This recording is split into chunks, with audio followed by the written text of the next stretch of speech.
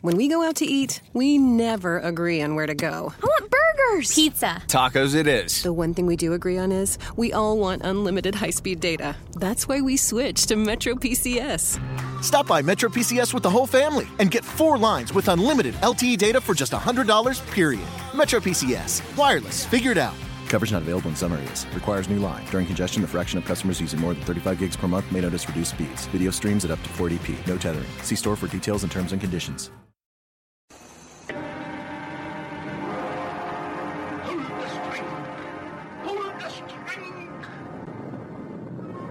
Mistakes made.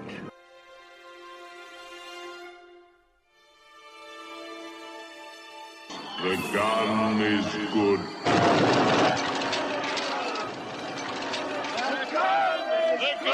I did not hit her. It's not true. It's bullshit. I did not hit her. I did not. Oh, hi, Mark. Who are you? I'm your brother.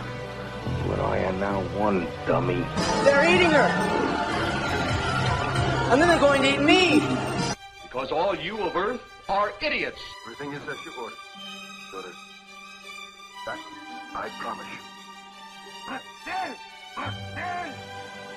Damn, look like my women is on time. Babe, I could show warm you up. No shit, baby. No! Yes, you'll be like the human. Hey, man, we smoking while I'm eating. You don't have to die. Well, no one has to die at 30. You can live. Live. Blackenstein. Black Frankenstein. Oh, man. Oh, God. Oh, man. Oh, God. Oh, man. Oh, God. Oh, man. Oh, God. Oh, man. Oh, God.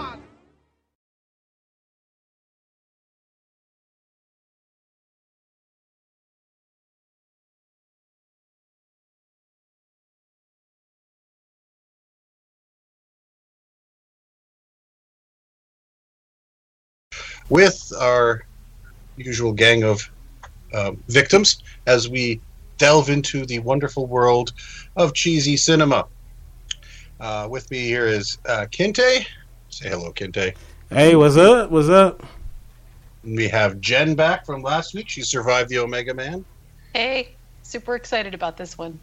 Oh, excellent. And also we have Yardley here. Hey, I'm happy to be here, and as everyone else, I'm very excited to talk about it. So, what we are discussing this week is the 1985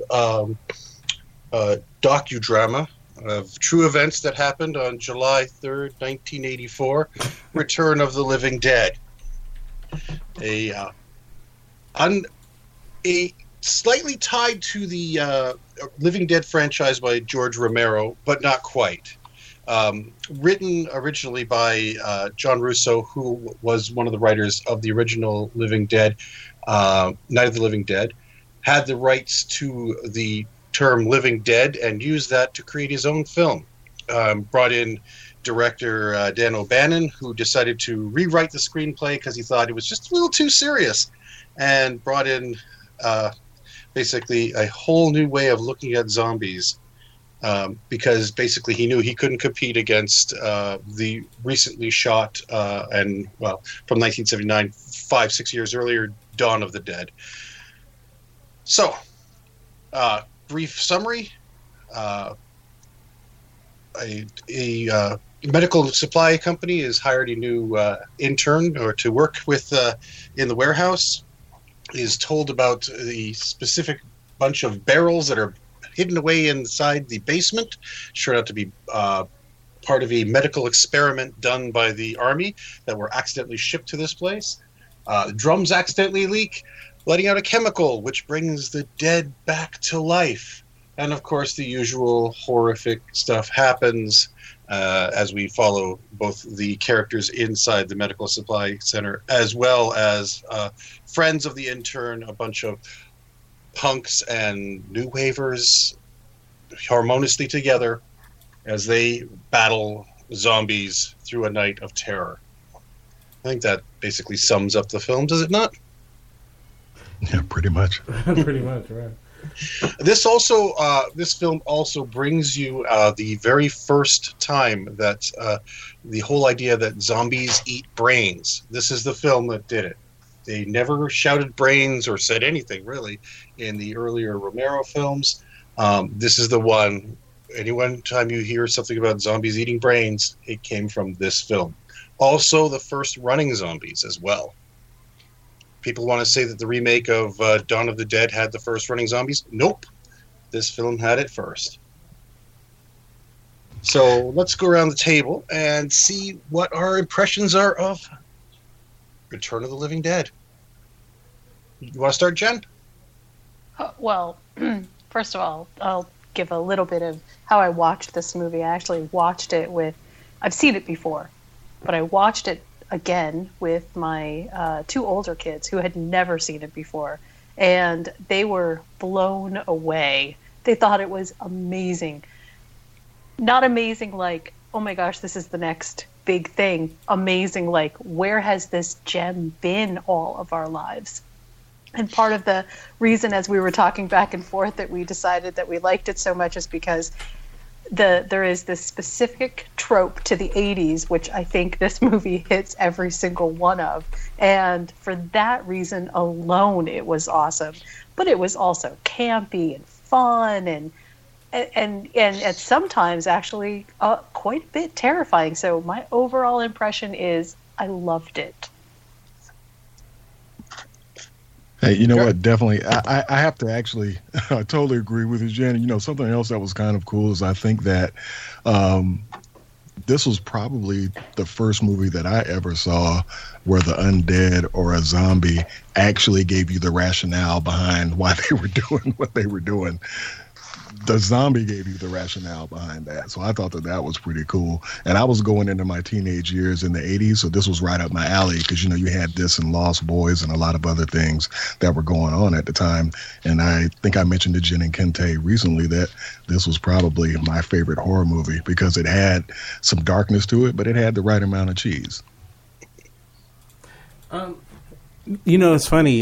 This film I saw when I was really young, like, you know, my teenage years, and I remember just, you know, laughing at the sheer comedy of it, you know, and it was funny because I hadn't seen it probably since maybe seen it a couple times when I was coming up. I think I remember the second one probably a little bit more than the first one, and then rewatching it last night, I'm sitting there dying laughing at how silly everything is in there, and then to find out that the writer of that wrote like Total Recall, the movie, and some other really good stuff, I was like, oh wow, you know, that's pretty interesting. Yeah, the thing is, I remember the first time I saw this film was on video, VHS. We had just finished watching. I'd just gotten into watching the Dawn of the Dead on VHS, and I was showing it to my friends, and we were all getting into that whole zombie thing way back in the 80s. And this had come out, I think it was 86, 80. Yeah, probably 86 when it was on video. Usually about 6 months after theatrical release. And so we got it, and we didn't know what we had. So, because we didn't see any of the advertisements around the time, because this also came out at the same time as Day of the Dead. So there was some confusion in the theaters of what they were seeing. Are they seeing a Romero film or not, right? And because both the films were out almost at the same time that summer. So we're watching it, and you're watching the opening where they're talking and he's showing them all this stuff, and it's like, okay, this is looking pretty serious, and he starts talking away about, you know, have you heard about the movie Night of the Living Dead? He's telling the story, and it's getting kind of creepy. And at first I'm thinking, oh my gosh, this has got a nice creepy atmosphere.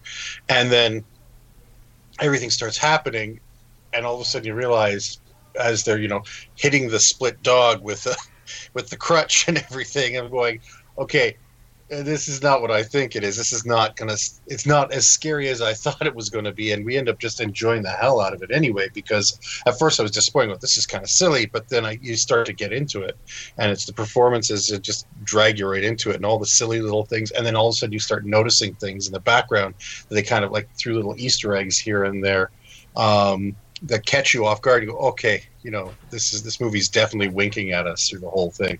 And of course, later on when you find out who Dan O'Bannon is and his style of filmmaking and the history of him. Like, yes, he was the guy that had the screenplay for the original Alien, but that wasn't his script that went up on the screen in the end. His was probably be more in the style that you're looking at for Return of the Living Dead, that kind of like tongue and firmly planted in cheek kind of goofy sci-fi thing. But, smarter heads got a hold of it and decided, hey, we could actually make this higher budget and make it scary. But this film, does a lot with its budget, some great visual effects, and it's just a fun film. One of my favorite sight gags is in the background while they're talking, and what should have been the giveaway is there's an eye chart which says, Bert is a slave driver, blah blah blah, bastard, blah blah blah, and it's about the guy who runs the shop, and it's just sitting there as an eye chart. So you're like, they don't bring any attention to it. They don't, but if you look in the background, there it is, and you can start reading it. And then, of course, the whole idea that you suddenly realize when two of the main characters' names are Bert and Ernie, you go, oh, wait a minute. Okay, I can't take this film too seriously now. Yeah. One thing, too, I don't know if you get a young Miguel Nunez in there. Some people may remember him from the movie Joanna Man and the other films. Yeah, man. Spider, man. Spider, yeah. And also, he was in the Friday the 13th, I believe. I believe he has the distinction of being the first black person killed by Jason in a Friday the 13th, if I remember correctly. He was also in, I remember him in a CBS series about Vietnam, and I cannot remember the name of it. But he was one of the main characters. And it was a series, and he played a soldier in Vietnam. And I saw that after, and I'm going, hey, that's the guy from Return of the Living Dead. Awesome. Mm-hmm. And yeah, there's all of the actors in this, like, there's some of them never went anywhere as far as acting went after that. Some that they were winding down their careers. I mean, the main three older gentlemen there. The one who plays Bert is Klug. Oh my God, I can never pronounce his name. Kugler or something like that. Yes, and he was well known for doing westerns and stuff like that. So if you looked at his, repertoire, he was like a heavy in westerns and did a bunch of stuff like that. And then he comes in and does this kind of film, and it was like basically going, okay, here's a paycheck. Where else are you going to work now? And he just knocks it out of the park. He plays a great character, and I love him. This. You know what I remember him from? Sorry? This is kind of a strange thing I remember him from. There was this show called Project Greenlight that Matt Damon and Ben Affleck produced, where it was like a contest, a reality show to make a movie, independent filmmaker, and his son had won the right to be on there. And they made it was actually pretty good. They made this movie called Feast. The movie was terrible, but the actual show was really good. And he was in his son's movie, helping him out. So yeah, I remember that. Yeah, as well. I mean, he was in the Last Picture Show, and films like that. So it's like, he had some great films, and he had some really cheeseball films. Mm-hmm. But you look at it and you look at some of the stuff he's done. It's like, okay, that was the moment. Here's your chance here to do a last film. And then he does a couple other films after that. He did Piranha 3D. He did I'm Gonna Get You. He was in I'm Gonna Get You, Sucker. Mm-hmm. I think it was a Wayans Brothers film, if I remember correctly. Oh yeah, that's a classic. Yeah. And so he basically knew, okay, you know what, I'm going to have some fun in the last parts of my year. He's still alive too, by the way. Yeah, he is. He's almost. But he hasn't been doing much. He is 89 years old. Yeah. Now James Karen, I believe has he passed on, or is he still? I don't know if he's still working or not, or if he's still around. He's 94 years old. He's still alive. So James is still alive too, and he's done a lot of stuff. And he played heavies a lot too, and everything. But he plays, I love him. Great actor. When he's the one, I think, in this film that gives away that yes, this is not a serious film, because he is so over the top with his reactions, but it works. Like, the whole thing about the skeleton farm and the screaming and the carrying on. I think he was having a good time. He was having a great time. He looked like he was having a wonderful time doing the movie. Like, this was not a chore for him because he was hamming it up, boy. Oh yeah.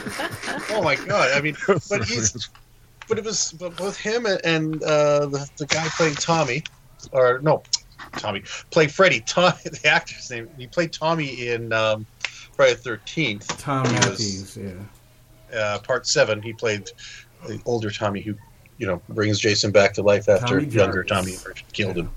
But those two worked really well together, so well that they made the mistake of casting them together again in the sequel, which does not work as well because the sequel is, once again, it's doing the comedy thing, but it so knows it's a comedy and so acts like a comedy that it doesn't work. Like, this one is definitely got some funny, weird moments, but it plays it straight, even though it's broad. It's just like it's a weird mix. Mm-hmm. So, and that's what works for this one. Like the other one, I mean, the Michael Jackson cameo death in part 2 is like, okay, you think you're Airplane. You're not Airplane. You don't do that. Mm-hmm. Now, the other, like I said, all the actors are fun in this, but the other one, Don Caffa, who plays Ernie, is he's a weird, eccentric performer. He's the mortician across the street who, they call on to help by disposing of the body parts. And, of course, if you're watching carefully, you notice there's something a little off about this guy. Like, he's got a lot of World War II German stuff lying around in his office. There's a picture of Eva Braun in the background. He's got a Luger. He's listening to a German army song, "Marching Over the River of Blood" or something like that, when he's first introduced. And there's this whole weird thing about he's got the leather jacket from the Gestapo and everything. So you're going, okay, there's something a little wrong. Like, is this guy escaped? Is an escaped German, person here? And he's just, and there's no reason for it. But it's all there, and these are the little Easter eggs you see. You know what I remember him from the most, though. Obviously this movie, but he was in Weekend at Bernie's. He was one of the hitmen. Yes, he was the main hitman that was trying to kill. Yeah, that's right. Yeah, I forgot all about that. Wow. Yep. Because in this movie he's like got his hair all blonded up and everything. But yeah, he was in this. He was in let's see. I'm trying to think of some other weird ones. He was in 10. He was in, Oh, man. Running Scared. Yeah, Running Scared. That was a good one. Yeah. Let's see. Let me look him up. He is deceased. He is now deceased. Okay. Yeah. He died 2 years ago, 2016. Oh, okay. So there you go. Yeah. His lowest rating movie was Nickelodeon, 1976. Highest rating, Return of the Living Dead, 1985. The 91% fresh on the Rotten Tomatoes score. He got some of the best movies about dead people in Weekend at Bernie's and Return of the Living Dead. And in both cases, he can't kill them. Right. The scene though. Someone explained to me, if I'm working at a place and they told me that there's some dead bodies in a canister downstairs, you want to go take a look at it, who the fuck says yes? Is that town that boring? It's more of a curiosity. I would have said yes. Really? Oh, man. I mean, think how it all started. He says, what's the weirdest thing you ever saw? Because he's working in a place. He's already seen the split dogs. He's seen the skeletons, heard about the perfect teeth, and the guy saying there's a skeleton farm. Seen all this weird stuff. He's seen the cadaver in the thing. And he says, what's the weirdest thing you saw? And he says, yeah, the weirdest thing we got is sitting in the basement and want to take a look. Of course he's going to go take a look. Hell to the no. I ain't going down there. I must be... I guess it'll just be me and Jen saying, yeah. You remember 1985? We went down in that basement and saw that. Drinking, and you know what I'm saying? That'll be a great story. I'm good. It's funny because this movie definitely sets up. It reminded me, in fact, when I watched it the second time, of Dan Aykroyd sitting in the Twilight Zone saying, "Do you want to see something really scary?" it's that setup that, you know, let's tell a scary story around the campfire that makes this whole thing so entertaining, because they become sort of a part of their campfire story. In the worst possible way, though. Well, of course, but you know, I always look at stories from sort of like where the hero journey is inside of it, and in this one, it's so funny because all of the archetype and all of the major tropes that sort of go on character-wise, they're all going on externally with all the kids. They're not happening to the main protagonists, who then end up becoming the people that you're scared of the most. Well, yeah, because what you didn't know was they were already dead. Exactly. Which was a great thing where they were setting up, because you could see it right from the second that the credits are finished and they get up again. You can see there's something a little off with them. They're a little paler and everything, and they keep changing their makeup as it's going along. And you realize there's something not quite right with them. And it was like, okay, we're going to hint that. And this movie does a lot of things. There's some clever things. It does a Chekhov gun thing that it does constantly over and over again, even though the time has already passed. And it's the third stare. If you go back and watch the film again, see how many times people warn somebody about the third stair going to the basement. Even after someone's already fallen through it, that it's become the problem that it was going to be. It still comes up in conversations. I'm going, either that's intentional or actors are trying to warn people, watch out for that third stair because it's busted now. But it's the weirdest thing, because normally in a film, right, you go, oh, watch out for the third stair, or they'll say, look out for this thing, and then you know, okay, you've pointed it out, now I'm going to watch for that later in the film to have some sort of important thing. And in this case, the important thing was that, you know, it buckled and trapped Tina so that the tar man would get her, and then, but, so normally that would be it. But in this film, for some reason, they kept talking about this damn third stair over and over and over again. Like every time they went down the stairs. There are about 7, I think I counted 6 times those stairs were mentioned.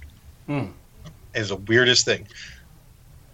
It's a small thing, but it's one of those weird things that this film does. It does these weird little things on conventions. It takes conventions and twists them a little and overplays them sometimes just for the effect. Like they did a couple of Hitchcock shots intentionally. The first time, well, let's take it back a bit. You have to excuse me. I'm on medication today, so I'm a little bit scattered here. So, but what I was going to say is so you got these Hitchcock shots they're doing. So they're doing these well done shots, but they're out of place sometimes, and they go like, "Why did you do that?" And it's like it's a weird thing that Banyan's doing. I think he does it because he's trying to wink through this whole movie. He's like, yeah, I'm going to do this because it looks cool. It's not really, you know, it's not used the same way, but it's like, for example, the first time she sees the tar man and you see the background, you know, that kind of zoom with the dolly zoom where she stays in focus and the background kind of shifts away from her. Mm-hmm. So, and the second time where the first time you see the cadavers banging at the door, they do that quick 3-cut to the door, boom, boom, boom, you know, the jump cuts to the door. And he's doing these kind of like over the top things, and then it's like, he's trying to set it up to make it more than what it was, which was great. And it plays up the comedy and sometimes when he does it. Let's talk about the tar man. And the tar man actually later on in the show, because Jen will rear his now severed head. But the tar man, which is, you know, is so funny. Dude is so funny. I love the scene where after he, you know, bites the asshole punk dude, and then suicide. Yes. Right. And he looks up and he goes, "More brains?"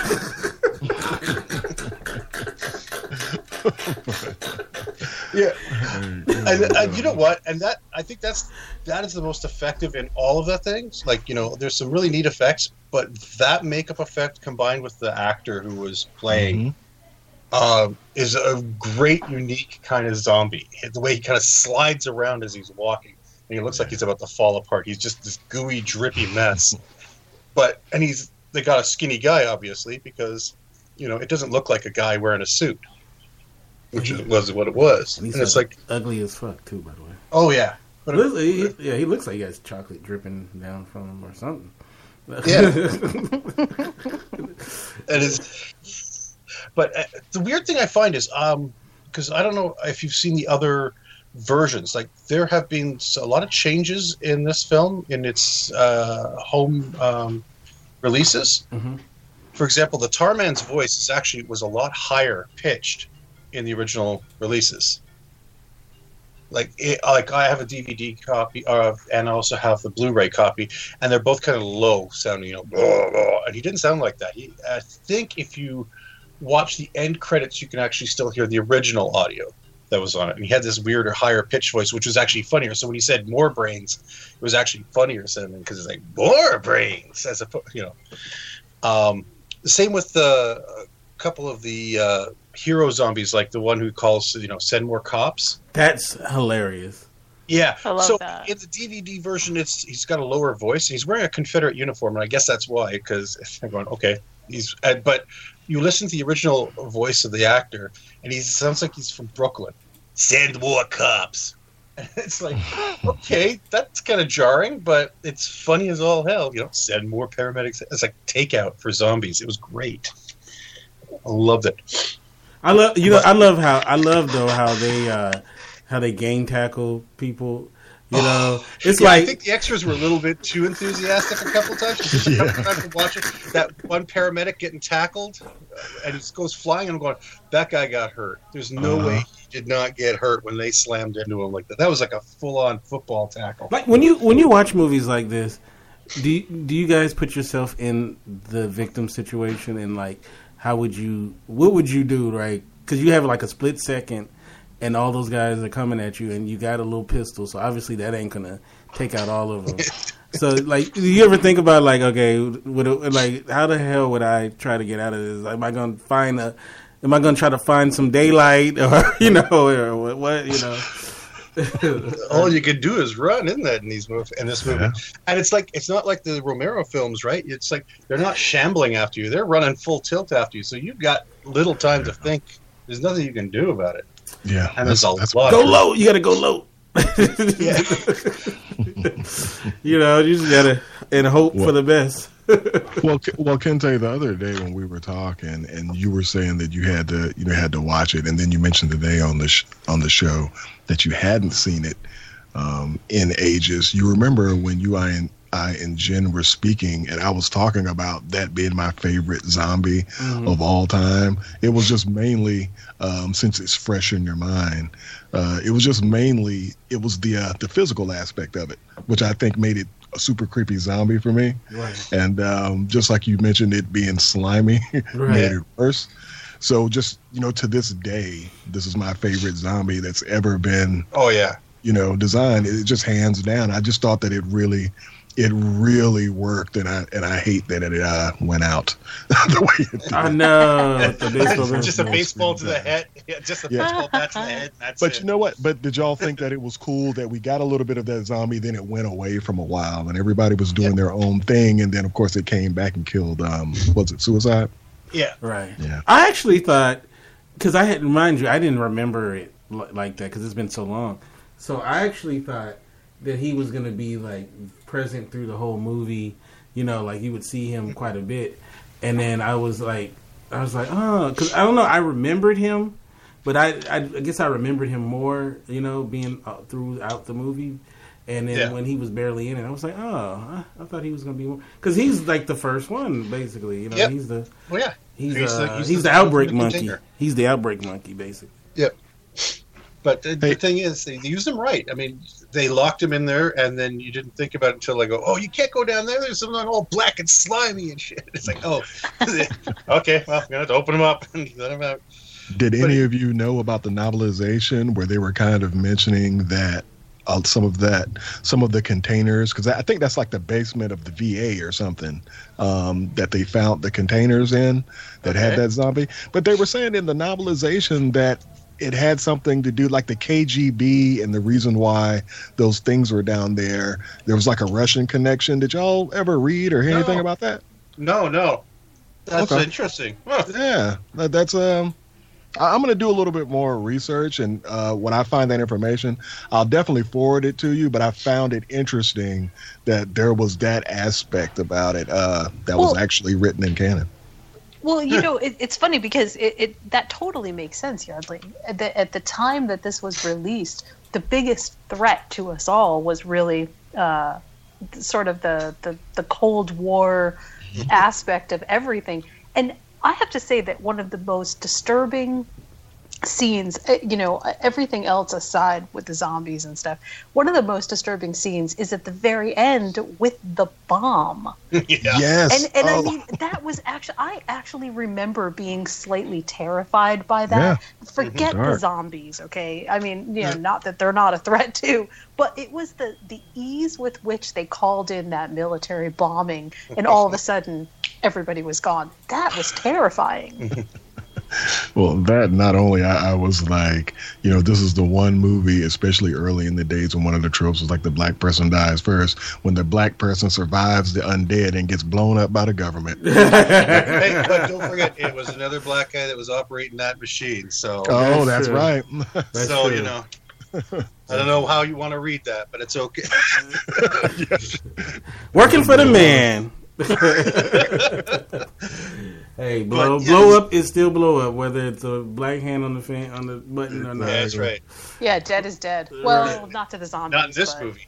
Yeah. But I mean, I'm kind of happy that you did bring that up, Jen, about being disturbed, because that was the main reason why I said that the movie got kind of grim at the end, because you're like, wow, it definitely caught me off guard a little bit too. I was like, man, that's just it's kind of messed up. But that's what makes it so good of a cheesy film, is just the fact that right, because it's all the way through it, you got that.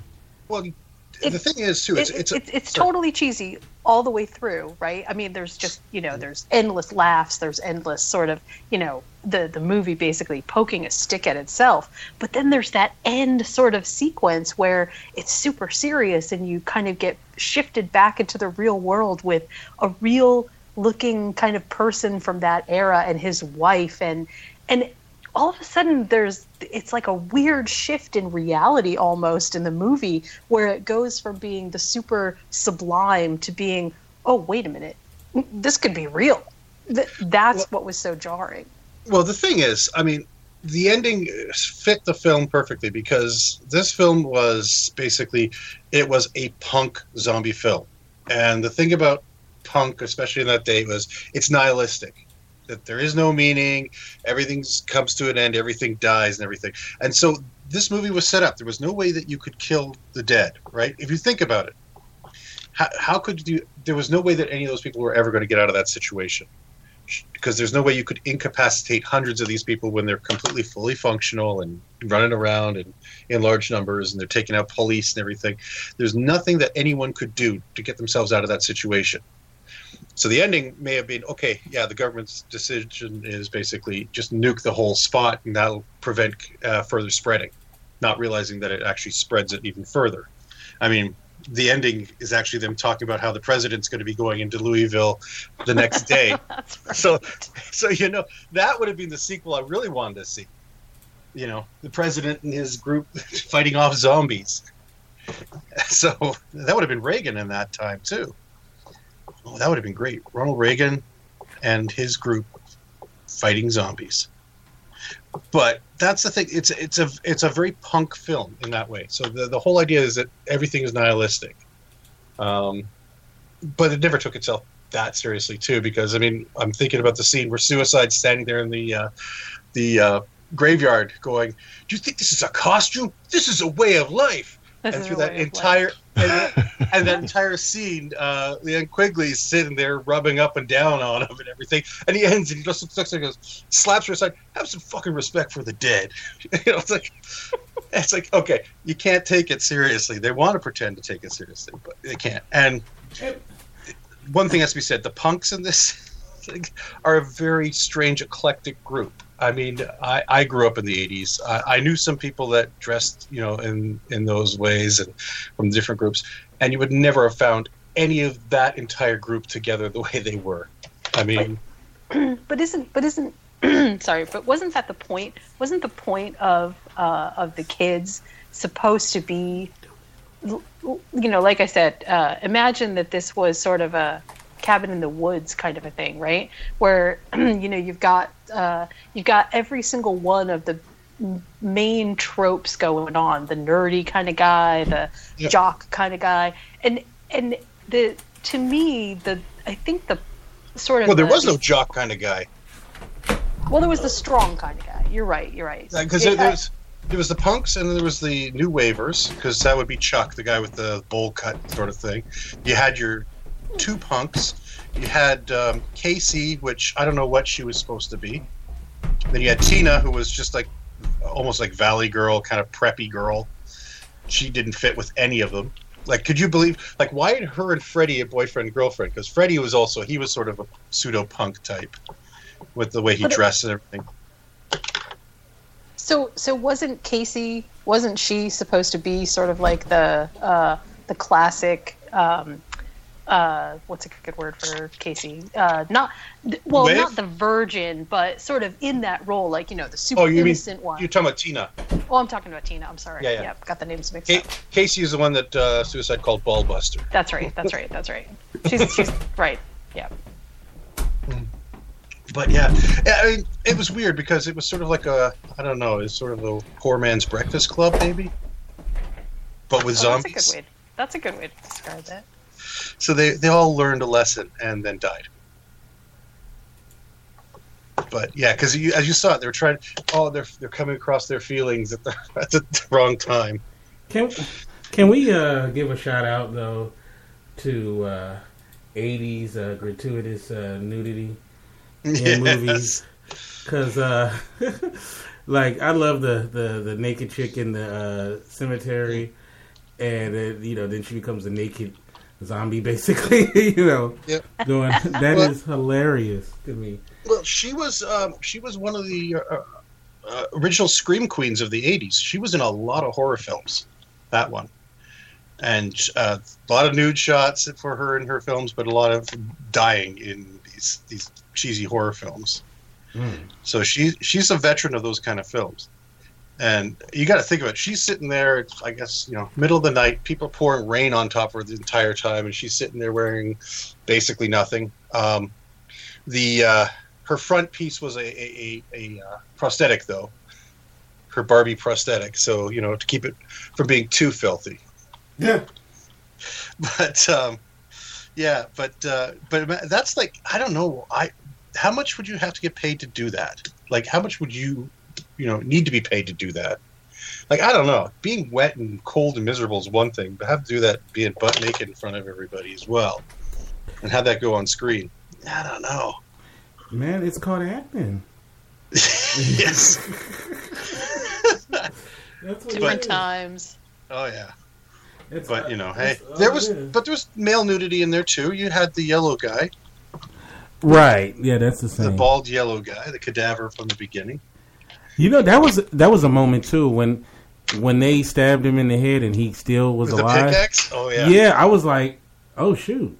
I was like, I expect him, because we're so used to in the head they're dead, and then he was still and then they had to burn him, and that Well, no, the worst part is the first thing they did after they realized the pickaxe. So what do? They grab a saw and start cutting the head, and I have to say that's probably one of the most disgusting sounding special effects, where they have the guy screaming, and he's getting this kind of gurgly, bubbly sound as the saw is going through his neck, and it's like, that turned my stomach. It's like it's like, okay, well done, sound department. I love when they captured the one, and then they like, what do you want? And they're like actually communicating with it. Oh yeah. Though I don't know, can you communicate without lips? She has no lips. We were all talking about the fact that she has no voice box.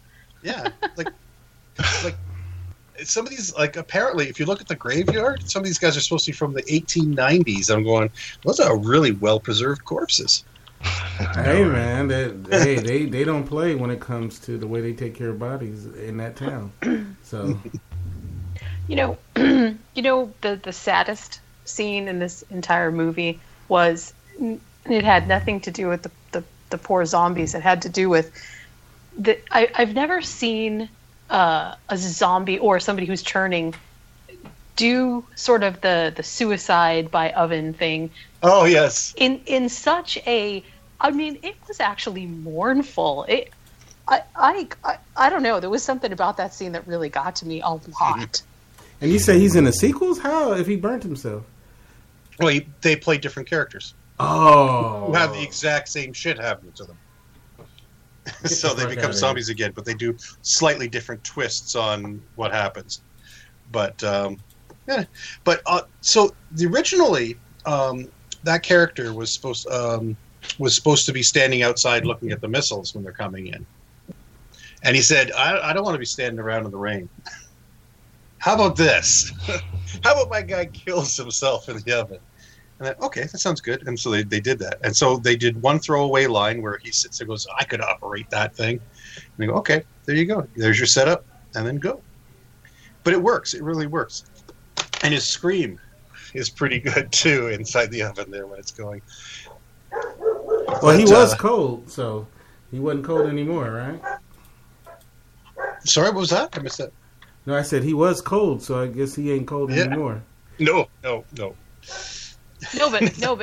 But probably the worst thing is that he now has perpetuated more zombies. So in the act of killing himself, he's probably just, become that's where I think that would have been still more localized. So they've already reigned over that area. So I think they'd already used up all that kind of. Is that how when they it works? nuked The it. pseudodscience is really confusing. So you think about it, it was the nuke that spread it over a farther area, right?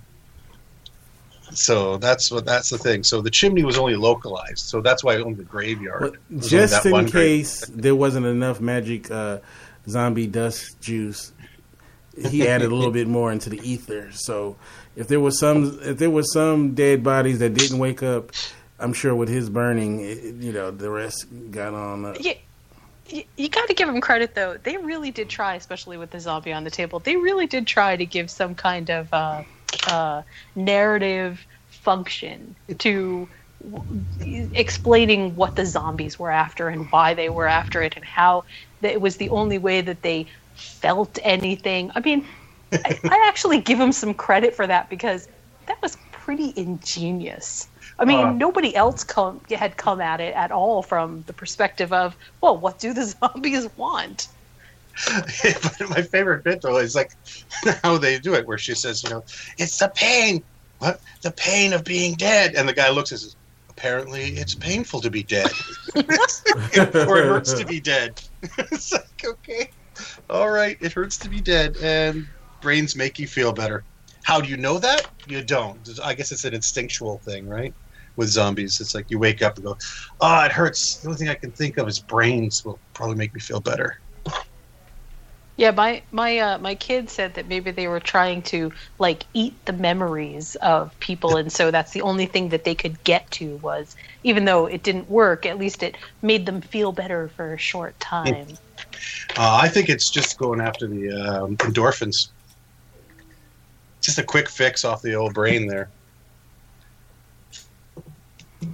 That's funny. I love how you guys gave it so much thought, though. more than probably the actual writers did. Yeah. They just said, "Yeah, they eat brains. Why? It makes them feel better." Okay, good. Next scene. I don't know. When she's strapped to the table, though, there's something so just. It's comic, but there is something so depressing about being a zombie that basically just wants to eat your brain, telling you that they're in so much pain. Well, and also the little spine. Yes, and it's leaking fluid too, and it's and then you hear it clank against the table. I was like, that was pretty dope. I mean, that's I think it was the moaning. It was just the like somebody who's really in pain. Yeah, they did a really good job with those the hero zombies that they had in this. I think they did a great job with every one of them. If you think of zombie films, you're going to remember the Tar Man. You're going to remember the half zombie on the table. I mean, just the little things like the one guy with the missing legs. Where he comes. Where the paramedic opens up. Yeah. Sees the guy. I was like, oh no, it was Ernie who sees him, and he starts chasing me, and I realize I'm looking and going, those are like two little bone nubs. I'm like, oh my god, that guy's got no legs. Oh, just freaky, and it's just like. You know, we should definitely just like quickly touch on that the whole paramedic scene, because that scene made everybody that was watching the movie with me just laugh for a good 5 minutes. I mean, they were like taking each other's pulses, going, "Yep, you're dead. Yep, you're dead." Yeah. Oh no, my favorite is your stethoscope working? I'm not getting anything. Is what? And somebody do. They go switch sides. Okay. Let's see. You've got no blood pressure, no pulse, no pupillary reaction, and your room temperature. Technically, you're dead. Well, I don't mean you're dead, because dead people don't talk. So what would you guys do? Okay, this is just, purely not saying we're going to put you in Night of the Living Dead, but if somebody came by and told you were dead, what do you even think that you would think? Well, that's a good question. Because apparently through the whole thing, they were in so much pain through that whole thing, right? So all they're thinking was, I'm feeling sick, I'm in pain, I want to get out of here. I would think, oh, so that means I don't have to pay taxes anymore. Wonderful.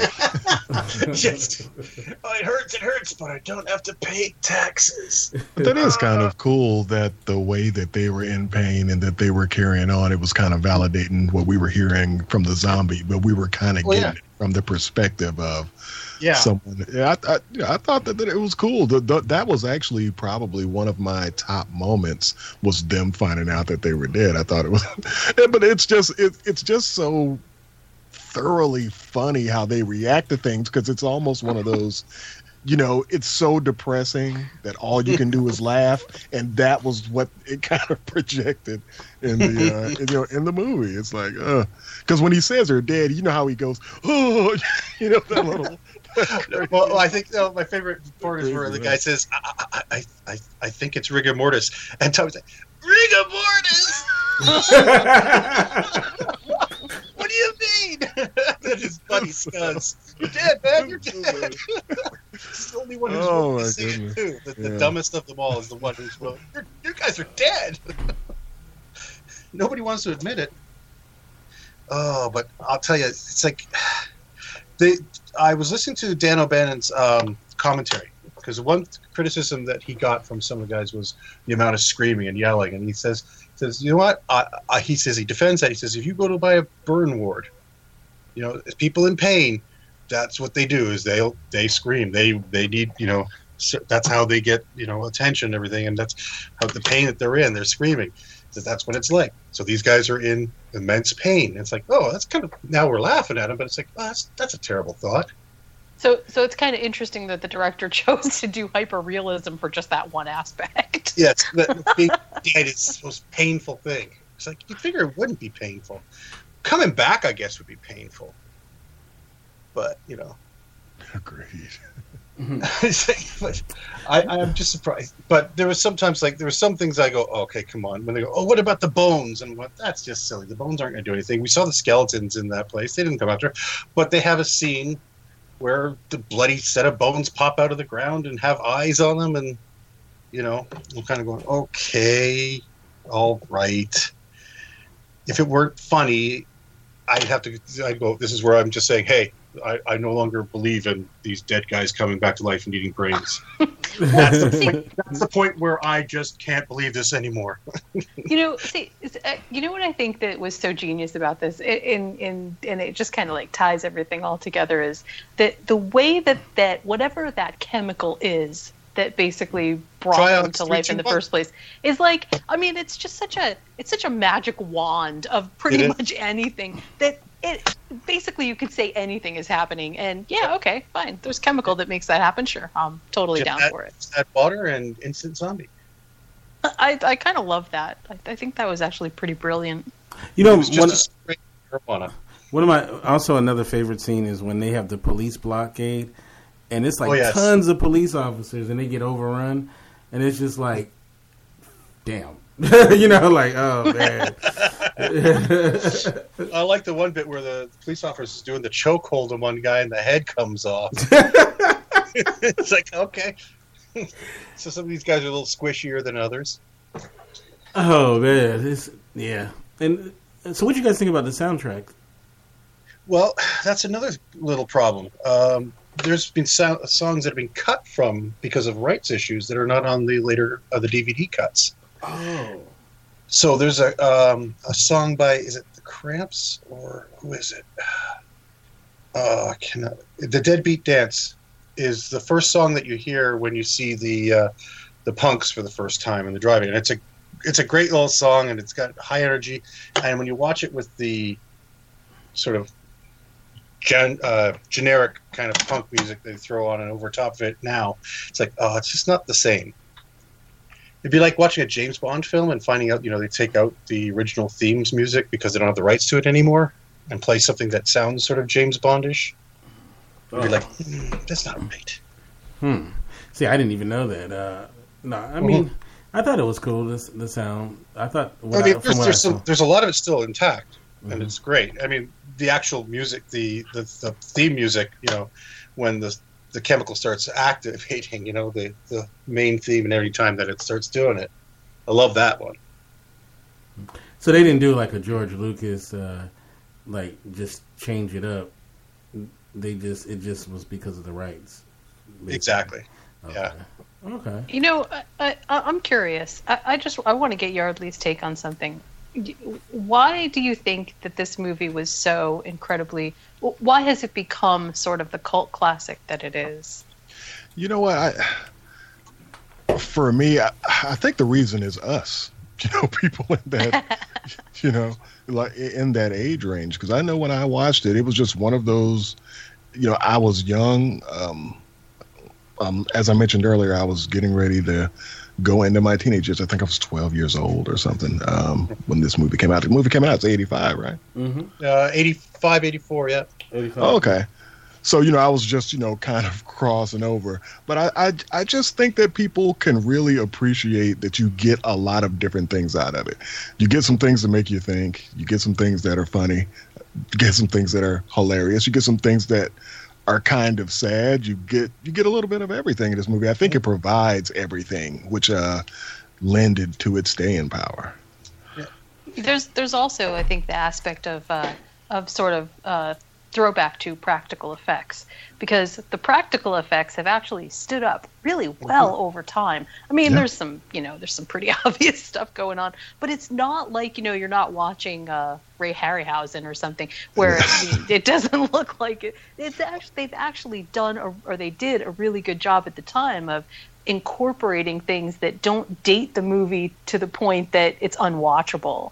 And to me, that kind of makes... I think that's why my kids really liked it too, because it didn't fall apart just because it was an older version of a zombie movie. It actually kind of held together.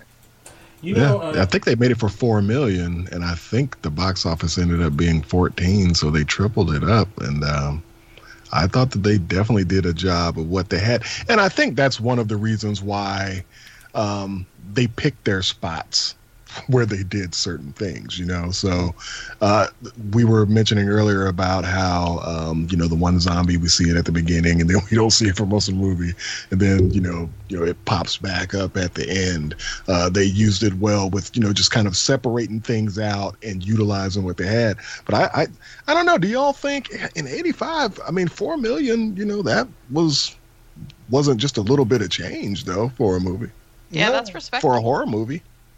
Yeah, horror movies are generally done on the cheap anyway back then. Like, the only ones that had a lot of money pouring into them were things like John Carpenter's The Thing, and the Friday the 13th movies, where Paramount was backing those. So Paramount was putting their big money into them because they weren't putting a lot in there, but they're putting enough production value that they could, look better than the cheaper stuff and rake in as much as they could.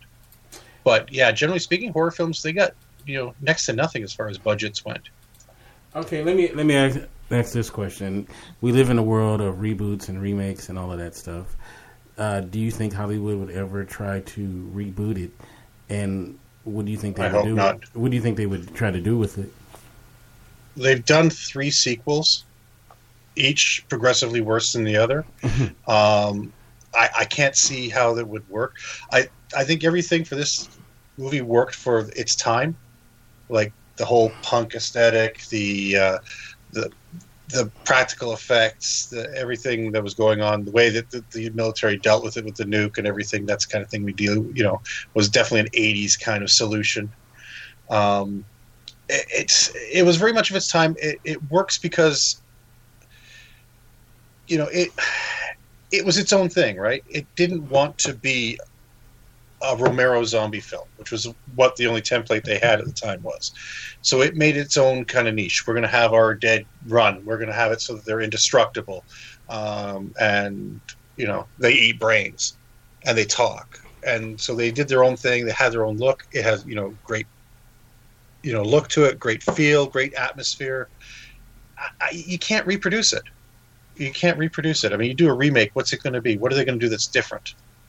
They've done the zombie genre to death now. I can't see them putting anything into this that would make it fresh or interesting or new. I agree, but Hollywood, they'll try anything. I mean, the worst they could do is they decide, oh, you know what we're going to do? We're going to find, okay, so they did punk back then. What's popular now? Oh, let's make it hip-hop, so it'll be Zombies in the Hood. And it's like, okay, it's going to be really bad, because every time they try to do that with a film, they do the worst things they could possibly, I don't know, anyone seen Leprechaun in the Hood? Wait a minute, that's a classic. What you talking about? Not sure. I'm only kidding. Anyone who's listening to this. This is what Hollywood would do. This is how they view it. They don't look at things in a creative way. They look at things of being what sells. I think they might try to make it more serious, and it wouldn't work. No. Yeah, exactly. And that's the thing. It's like this film works because it doesn't take itself seriously. I mean, I think you could do. I think you could do in a similar way that Cabin in the Woods did. Sort of, the let's look at this retrospectively. I think you could figure out how to do it that way, but it would take somebody. But it would take somebody who has a different kind of look into this, instead of somebody just trying to do an adaptation of it. I think you'd actually have to sort of do something retrospective of 80s style plus zombies. Yeah, and it's, I don't understand the need to keep bringing out the 80s stuff again and rehashing it, because it's not the 80s. It's a different time. I mean, that's, God, how many years now? Almost 40 years. So that we'll be getting into the 40th anniversary of 1980. It's like, oh my God, it's like that time is long gone. It was a different era. When these guys are running around trying to find a phone for most of this movie, which is what they're doing. You notice they're running place to place to find a phone. You can't do that nowadays because everybody's got a phone on them, right? It's the kind of, you can't create this kind of thing again. But it was the best of times. Oh, I mean, there's no comparison. The 80s as a decade. I know. Well, there was a lot. I mean, think about 1985 in itself. Just think about all the movies that came out. Back to the Future, Return of the Living Dead, of course, Enemy Mine. Mad Max Beyond the Thunderdome, Rocky IV, Pee Wee Herman, Day of the Dead. Yep, Teen Wolf. Teen Wolf. Yeah, Rambo Part 2, Goonies, Legend, Weird Science, which is, hey, when I tell you there's something that's close to my heart, is that movie. Weird Science? Yeah, Weird Science. That's was totally my jam. But there was a lot of great stuff. So the fact that all those movies came out, and Return of the Living Dead still stands out. I think that says a lot, because I mean, Fright Night isn't something that people talk about. Breakfast Club. And there's also, I really believe this, right? There was a group of sort of voracious media consumers during the 80s, and now those people have all kind of grown up into becoming or into the people who actually spend money on a lot more media too. Yeah. And there's a reason that Stranger Things does all of these throwbacks to the 80s and stuff. It's because it's not just nostalgic. There is a certain resonance that it just meets with people that feels comfortable, and especially people that like this kind of genre. It just feels like, oh yeah, this is the right niche. Actually, when you mentioned Stranger Things, there's actually a mall, down here, in Atlanta that was kind of run down, and they've kind of refurbished it for that movie, and it's pretty cool. It's like the 80s. It's pretty dope. Nice. Like the late 80s type mall is pretty dope. Well, I'll tell you, every decade has its nostalgia moment. Like in the 1970s, the big thing for them was the 1950s. They had this huge throwback. If you look at it, a lot of stuff that was going on in the 70s, your Happy Days, Laverne and Shirley's and all that, where everything was about the 1950s. Just before that, George Lucas's, oh my God, I cannot remember his non-Star Wars film, American Graffiti, and stuff like that were all throwbacks to the 1950s, and that was like a huge thing there. In the 80s, the 60s were very popular. If you look at that, was the resurgence. They brought back, they re-released Beatles stuff and everything like that, and they brought back videos from that and everything. So every decade has its, let's look back 20 years and and be fond of it and look at it. And there's always that nostalgia, seeing it's a simpler time, it's a different time. We'll remember these things and what we had then, and look at it now, and it's so different. I don't know if it's going to happen anymore though, because now we live in a period of like constant nostalgia, where everything's about nostalgia, and so you're doing recreations or anything. So what are you going to look back 20 years from now? Are you going to look at which remake you liked best? Right, but I think that actually speaks to why the 80s have this sort of enduring legacy power. But also, just exactly what you said is that as those 20-year increments go by, people who don't have sort of the biggest economic power end up with the biggest economic power, and so they drive a lot of the content because, hey, we'll build it for this demographic, they'll go see it. So it works that way. But the 80s is weird because the 80s now has sort of almost a 30-year legacy, as opposed to a 20-year legacy, and that is actually, I think, a little bit different. So you're right. It is a little bit. A constant time of nostalgia.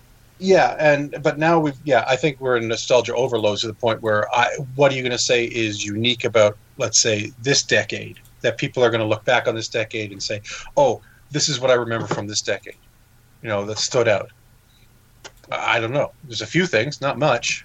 Maybe the found footage films, but that's going back to the 90s, so nothing big there. Television is not the same as what it used to be, where everyone would watch the same shows. Now it's all, bits and pieces. I guess it'll be memes.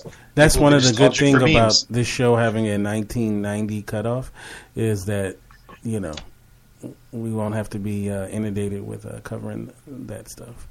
So... I wonder how that got in there, that cutoff. All right, so I think we should get to this section of the show that we call movies that make the meal.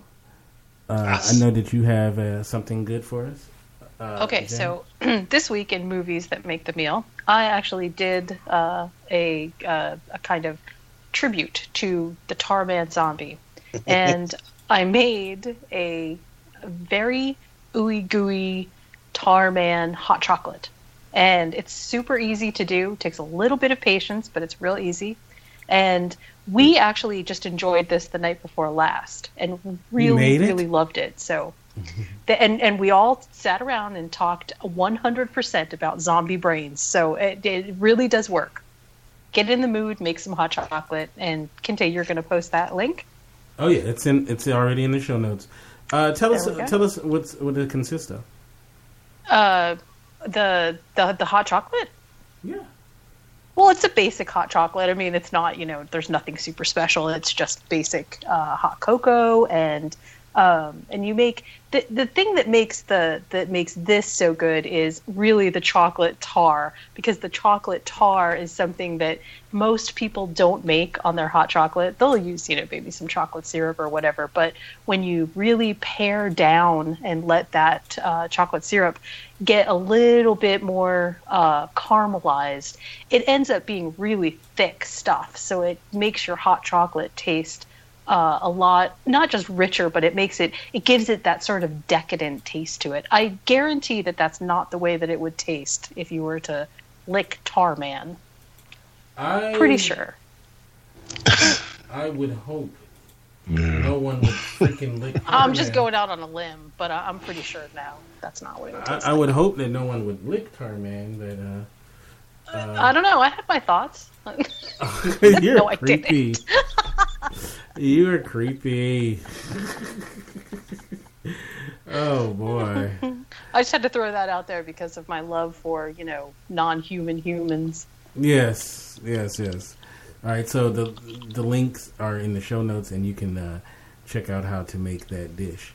All right, and for those who may not know, just once again, tell them about the segment. Well, Movies Make the Meal it's an ongoing project for me. I'm still uploading recipes. It's definitely a labor of love. But basically what I've done is paired together the movies that I have really liked or that people have requested meals for and put them together or put movies together with the meal. I'm sorry, the other way around. I put meals together with movies that people really like. In fact, we have something coming up for a bunch of different upcoming shows, different theme nights.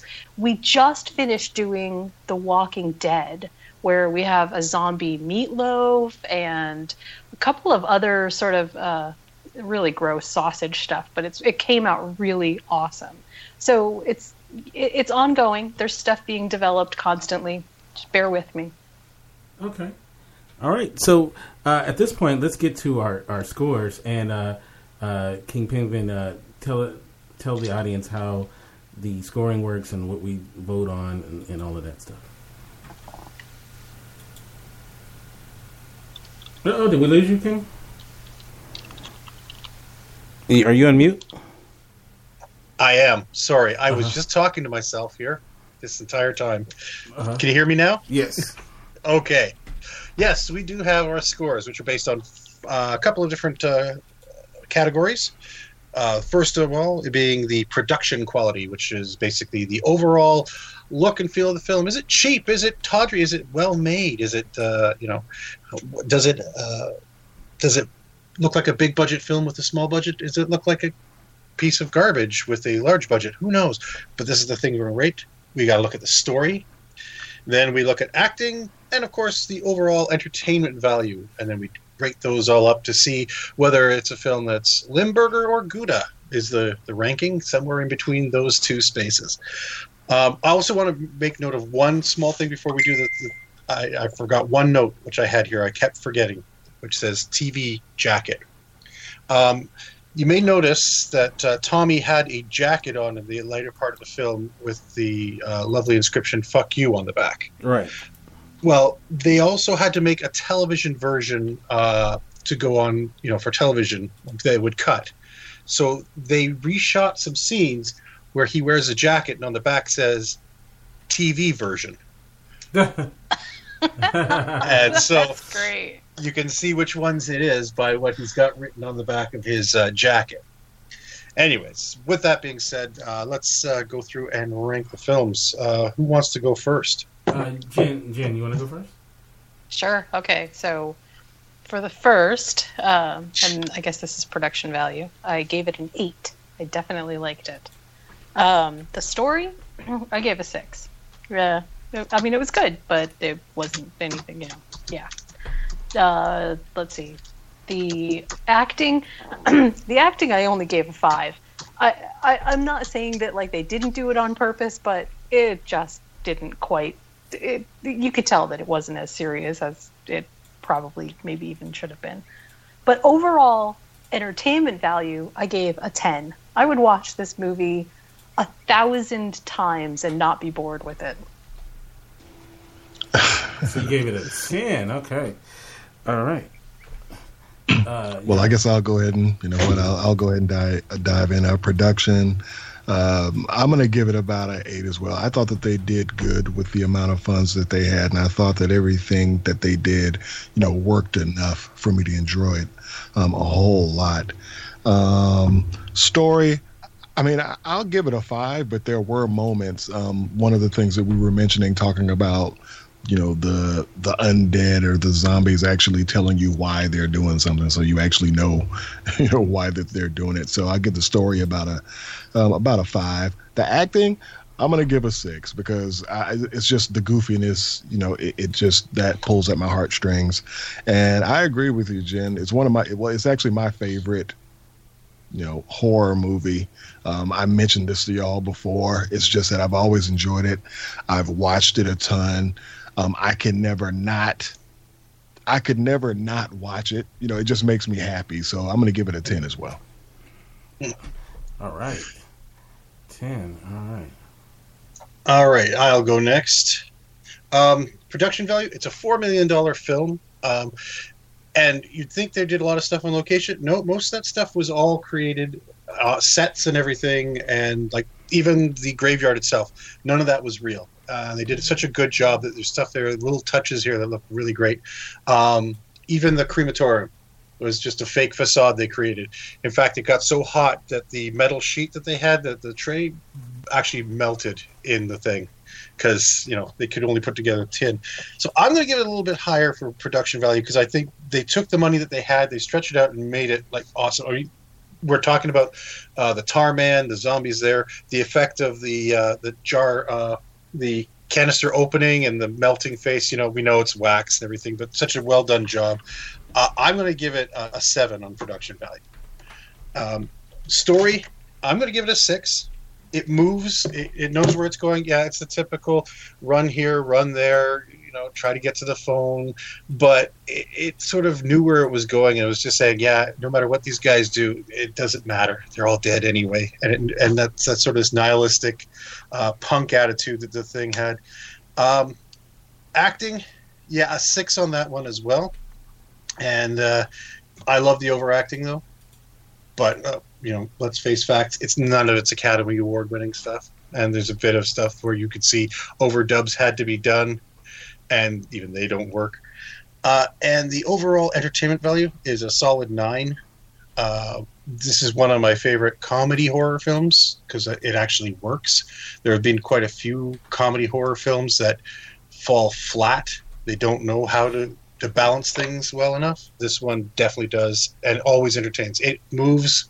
There's not a moment there where I'm sitting there going, okay, come on, get to the next point. I'm enjoying every minute that there's something happening on screen. All right. Okay, so with me, when it comes to production quality, I give it an 8. I thought, like I said, for $4 million budget in 1985, I thought it was really good. Very well done. Story, I gave it a 7 just because I gave it actually a little better than I think most of everybody else. Just because they had the Night of the Living Dead, and this just kind of took it in another direction. And I just I enjoyed that. I gave the acting, the acting a 7 as well, because the acting was cheesy as hell and corny, but it fit what was required of them, and I thought they just did a great job playing what they were doing, And the guy who does Suicide by Oven, I just loved him so much, and he's a great actor. And I just thought, I just thought that his performance in it just had me in stitches. Just the way that he did it, and Clue as well. So I gave it a 7, and overall entertainment value I gave it a 9. So those are my scores. So doing the tally, we'll start off with Yardley. Yardley gave it a score of 29 when you add everything up. Jen gave it a 27. I gave it the highest score, which is 31. And wait, give me a second. And King gave the film a 28. So the overall total is 115. So 115 puts it in our Cinema du Fromage season 2 tally it gives it the leading so far after the two. So it beat last week's, is what you're saying, right? Pretty much. Omega Man got a 91, and Cinema de Fromage. I'm sorry, Return of the Living Dead. It got 115. So while you guys are talking, I will find out what that percentage is on the cheese meter. Okay. Now, also forgot to do the. We have a one-sentence description of the film is what you should do afterwards by saying Return of the Living Dead is, and in your own words, how you would describe the film to somebody with one sentence. So, Jen, why don't you start with that one? Because we forgot to do that at the end of the I'm sorry, I totally missed you. You remember we have to do our one-word description of the film? Oh, one-word description. So it starts off with Return of the Living Dead is... And there you go. How awesome. There you go. That's awesome. Simplest. Yep, that's mine. Sorry, Yardley. All right. Well, Return of the Living Dead is satisfying. Return of the Living Dead is what brains are to the dead. They take the pain away. I would say Return of the Living Dead is pure 80s zombie wonderfulness, and it gets a 71% on the cheese meter. Ooh, so. Take that, Rotten Tomatoes. Yeah, so Charlton Heston can suck it, right? Don't worry, he'll be back.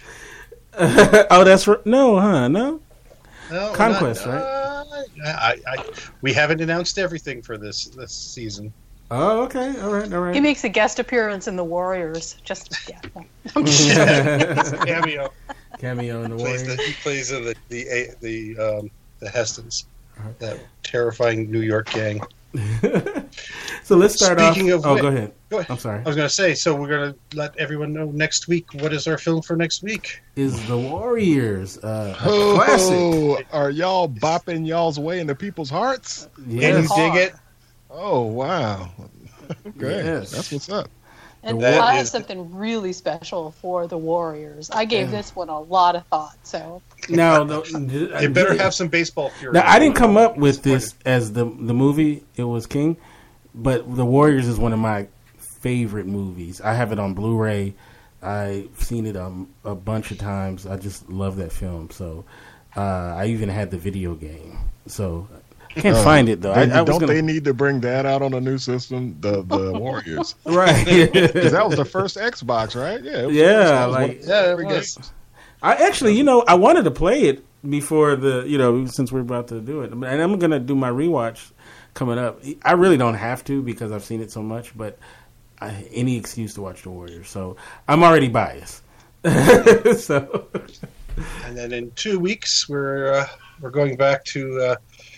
Well, not Charlton Heston, but we're going to the Apes with Conquest of the Planet of the Apes. So stay tuned for those ones and more fun to come. Oh, our special guest next week is Tachi. So so she's gonna come in and chop it up with us and talk some Warriors. She's a Warriors fan, is she?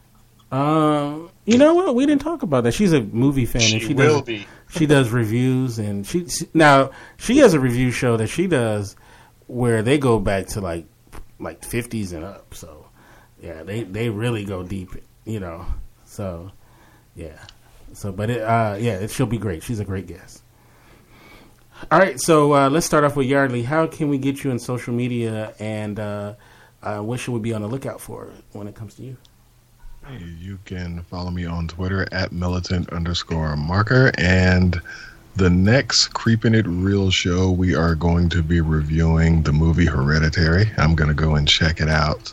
Well, I have to. I was supposed to have checked it out. I think it came out last week or the weekend that just passed, and I just never got a chance to. And seeing as it's my topic, I guess I have to go and watch it. So just tune in to Creeping It Real. You're gonna like it. Oh, yeah, you know what? I'm actually the last one. Chrissy and Moni have already seen it, and both of them have been kind of chatting without any spoilers in this thread that we have going on. So I'm excited to check it out, but it seems like I'm going to have to really, what is it, like 2.5 hours or something? Yeah, it's a good long movie. It goes by in a heartbeat, though. Okay, that's what's up. So that'll be our topic on the next podcast, and you can find us on iTunes. All right. Jen. You can catch me on Twitter at FollowingBliss1, and you can check out my blog at criticallaughswith2Ls.com. I also do movie stuff, and mostly TV stuff, but lots of movie stuff too. And of course, moviesmakethemeal.com. All right. And King. Oh, you know me. I'm nowhere and everywhere all at once. I'm watching, not putting out much, but you'll find me here next week. So watch for that. Watch for that, okay. All right. Oh, listen, take your pick. All right, and you can get me at Kente F on Twitter, as well as you can go to our website, indyradio.org. That's INDY radio.org. Next week, we will be back, me, Yardley, and Jen, because we're going to be continuing our Black Sails series retrospective. So a bunch of good stuff coming up, and very excited about it. And you guys have a great rest of your week. We'll catch you next time right here on Indie Radio. God bless. The mighty Blue Marlin. You've battled for 2 solid hours. He jumps again. He's almost at the side of the boat. It's the moment of truth. Because there's never been a better time to test drive the 2018 Mercedes-Benz GLC. With a smooth 9-speed transmission, it loves to run. Set course for your authorized Mercedes-Benz dealer. Visit MBUSA.com/GLC to learn more. Mercedes-Benz, the best or nothing.